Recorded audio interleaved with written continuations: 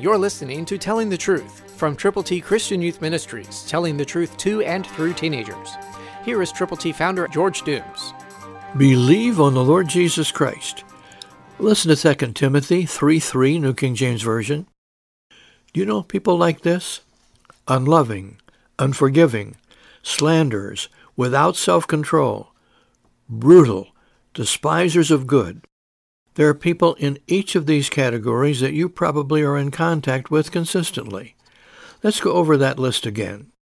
Unloving, unforgiving, slanderers, without self-control, brutal, despisers of good.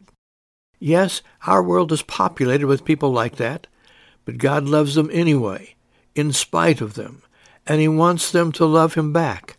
He wants them to turn from their sins, their shortcomings, their mess-ups, and to ask for forgiveness and receive from God the gift of God, eternal life through Christ Jesus our Lord. There are people out there who need your love.